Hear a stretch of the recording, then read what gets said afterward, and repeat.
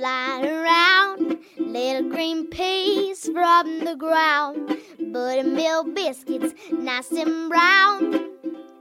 Bring it to Tennessee farm table. Butter beans, peas, beets and chard, chickens running in the yard, catfish frying in that lard. Bring it to Tennessee farm table. Cast iron skillets, good and hot. Watch it steam and crack and pop. Cornbread, bacon in that stove. Bring it to Tennessee farm table. Pick them maters, good and ripe. Dropping black and candy stripes.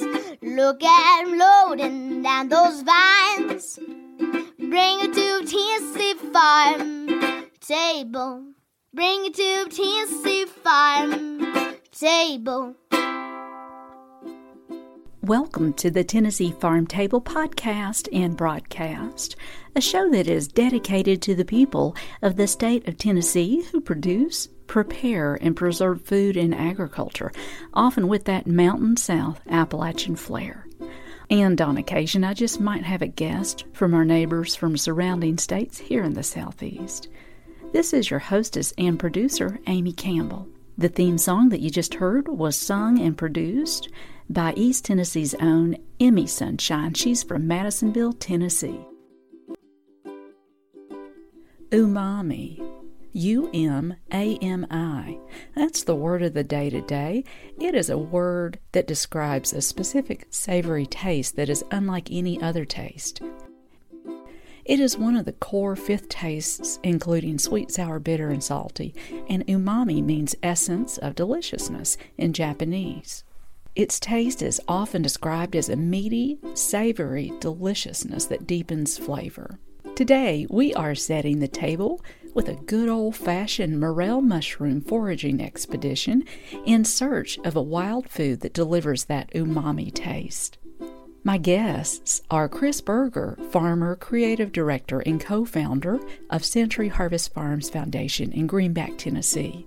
Chris was kind enough to invite me on a morel hunt for this mushroom that only appears around Tennessee in a small window of time from late March through the first weeks of April every year. We'll also be joined by Chef Robert Allen today. He'll join us in the kitchen of Century Harvest Farm Foundation, and he'll share how he cooks morel mushrooms and the foods that he pairs them with. Thank you so much for your great company here today. I really, really appreciate you tuning in here with us. So pull up your chair to this big Tennessee table and let's talk about morel mushrooms.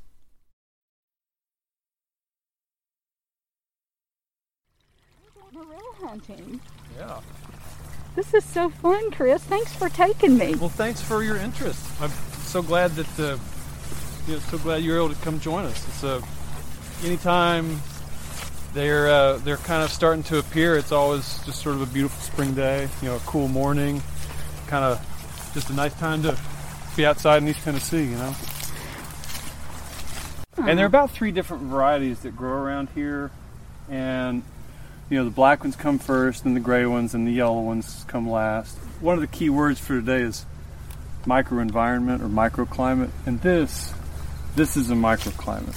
So basically, we kind of sneak into a place like this, and out here it's real dry and sunny, and in here it's, we have this kind of dead leaf litter. We got this cool, moist soil. Yes. And we're right under this species, this woodbine, and morels really, really like to grow in the shade of woodbine. They just, when you're talking about, the things that grow that kind of do the cleanup work in an ecosystem, the bacteria and fungi, sort of an ass for every saddle, as they say. For every kind of molecule in an ecosystem, there's a bacteria and a fungi specific species that develops the enzymes that break down that particular compound. And so for morels, you're looking for specific species of plants, and those are kind of your indicators. And when you have this lovely little kind of new, real green, sort of yellow-green growth on these these woodbine, you can kind of peek under the into the shade, and sometimes you'll find them this is, I mean, it's just honeysuckle, but it kind of comes in a few different forms. There's sort of the viney form, and then there's this sort of more shrubby kind of form, and but that's where they like to be. The little gray ones, this is what we're looking for today. They're just tiny little gray things, and they just love this woodbine, the shade of the woodbine. It looks like a little umbrella, like a fresh green umbrella over their little house. That's exactly how you start to see this when you are kind of putting your goggles on. When you're mushroom hunting, you say put your eyes on. You got to find your eyes. You have to slow down slow enough to find them, because especially the little gray ones, because they're so small, you sort of have to adopt this very, very kind of bizarrely slow pace, which is so drastically different from everyone's kind of usual day-to-day. So it's kind of refreshing. It's a nice change of pace. We are all moving way too fast. Yeah. So it's it's this kind of lovely, exercise in deceleration. You know what I mean? Yes, I do. Yeah. So we'll just mosey and kind of peek around. But, sounds good. So you can kind of feel like out in the sun, out here. If you were kind of putting your mushroom hat on, it's not really a fun mushroom place to be. But if you sort of ease on towards the creek, it just sort of gets cooler and cooler and cooler. That's where they kind of they like the they love the sort of a little plain that gets flood water every few weeks in spring, and typically after a big rain, sun comes out. That's when they sort of emerge. That's when they kind of try to. It's very interesting because what they're trying to do is that they have these they like it where the leaf litter is really kind of well rotted and well decomposed, and they don't stay in a place very long. So when those floodwaters come, what they're trying to do is release a bunch of spores and send their spores downstream and reproduce somewhere else, colonize a new area. Yes. So it's an ancient adaptation. But yeah, I mean, just like this little grassy sort of area and this leaf litter, this is just kind of a real good place to kind of begin looking.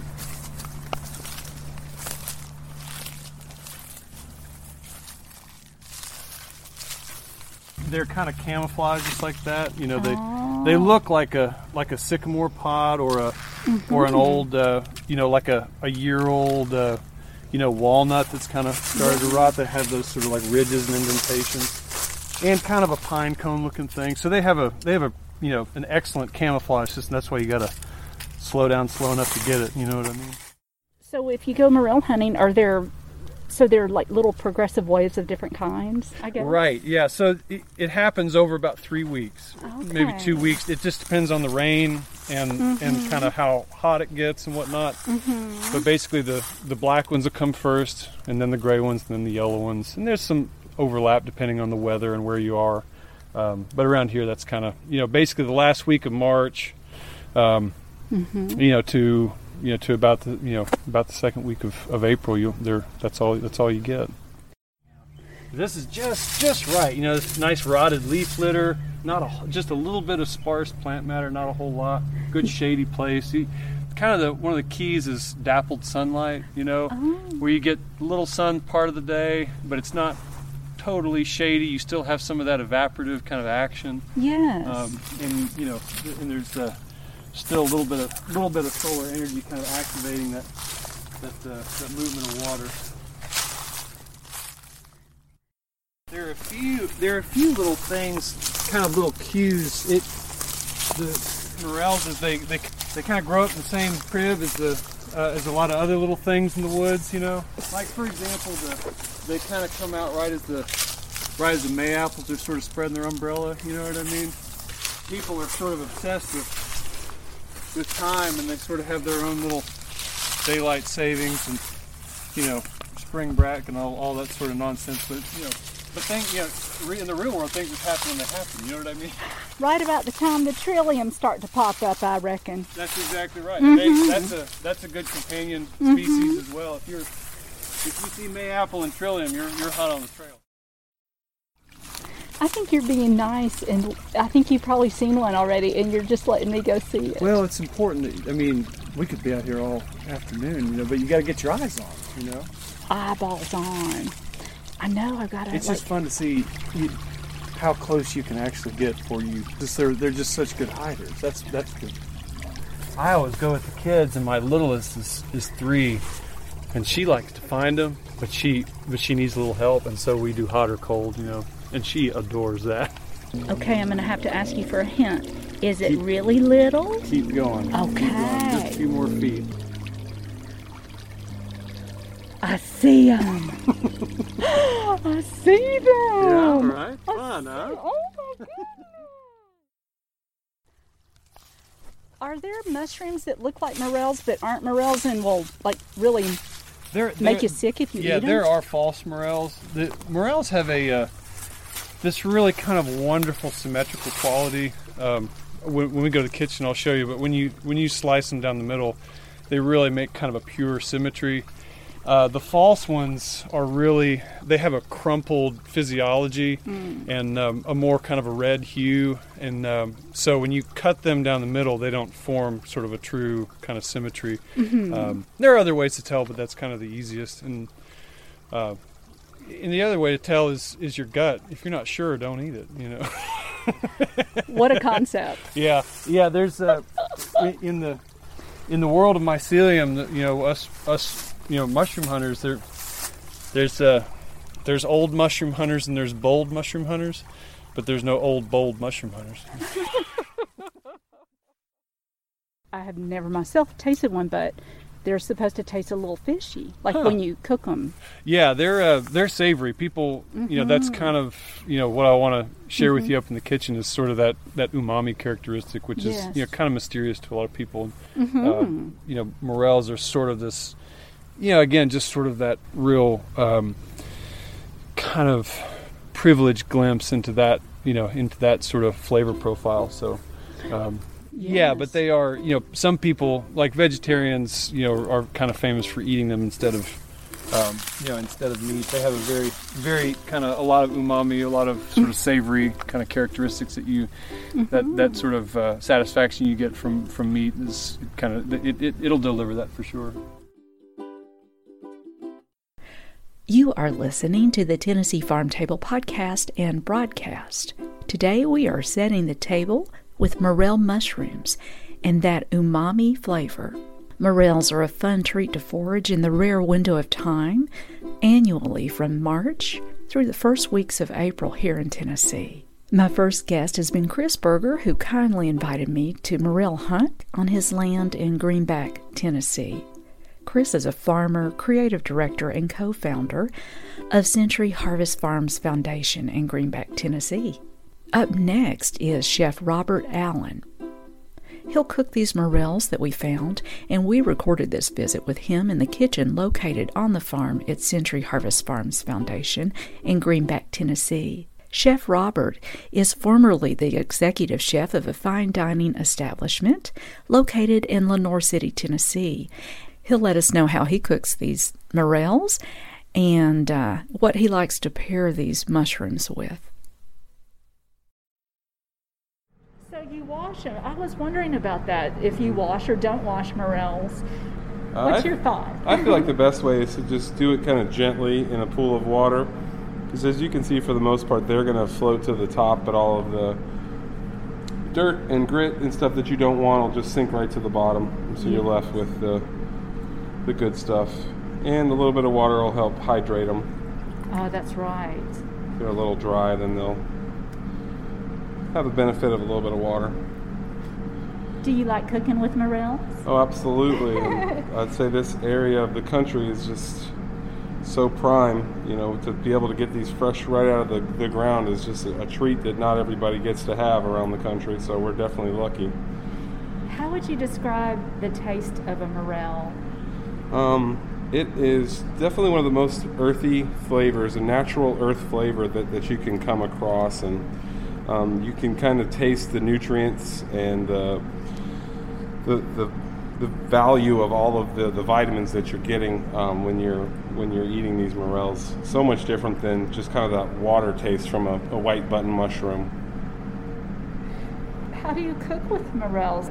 One of the best ways to preserve kind of the natural flavor and some of that shape that we're going for is just going to be really a nice hot pan. We want to use a nice high temperature cooking oil, a nice high smoke point cooking oil. So we'll even go right into this cast iron that we've got here. So we don't want to let this oil get all the way hot to where it's smoking because we'll start to get a little bit of burnt flavor. Yeah. But we do want to dry these off just a touch, being very gentle, not to break them.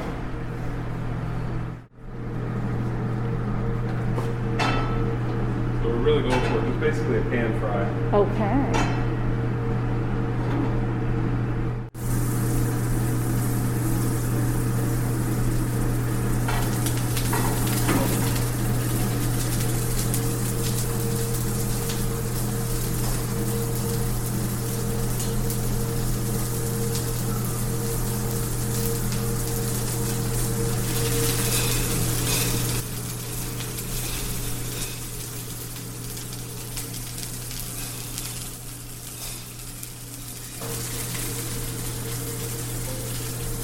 A lot of people have a hard time not fidgeting with the pan, but it's really better to let them set and really actually cook before you start moving them around. People think that you need to have a lot of action and always jumping the pan around and moving it around, but really patience is a virtue when it comes down to it. We're just going to do a little salt. We're talking about the umami flavor profile, and will you describe the description of that flavor, would you? And that's kind of the problem with the whole umami situation, right? Is it's that certain flavor that you just can't always put your finger on, and a lot of that comes from the sort of alternative cooking styles of fermentation. And it's really something that your tongue is noticing that it might not be like cherries or strawberry or something that's very easy to identify, but your body is kind of telling you this is something that, like a mushroom or meat in particular, it could be dangerous if you're not eating the right sources. So I think personally that, and this is definitely not scientific or anything of that nature, but to me it's kind of putting your mind or your body on alert that this is something that you should be careful with, something that you should take into consideration what you're eating here. So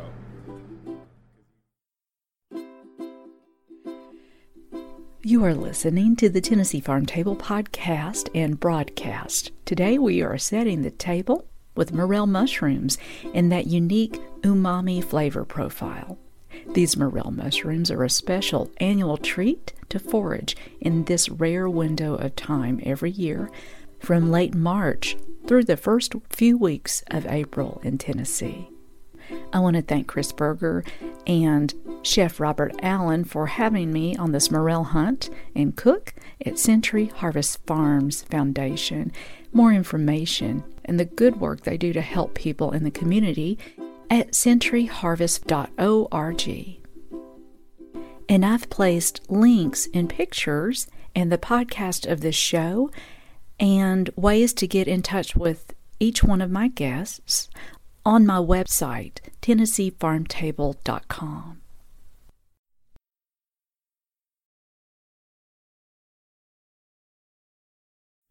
This is John Kuykendall, and you are listening to the Tennessee Farm Table.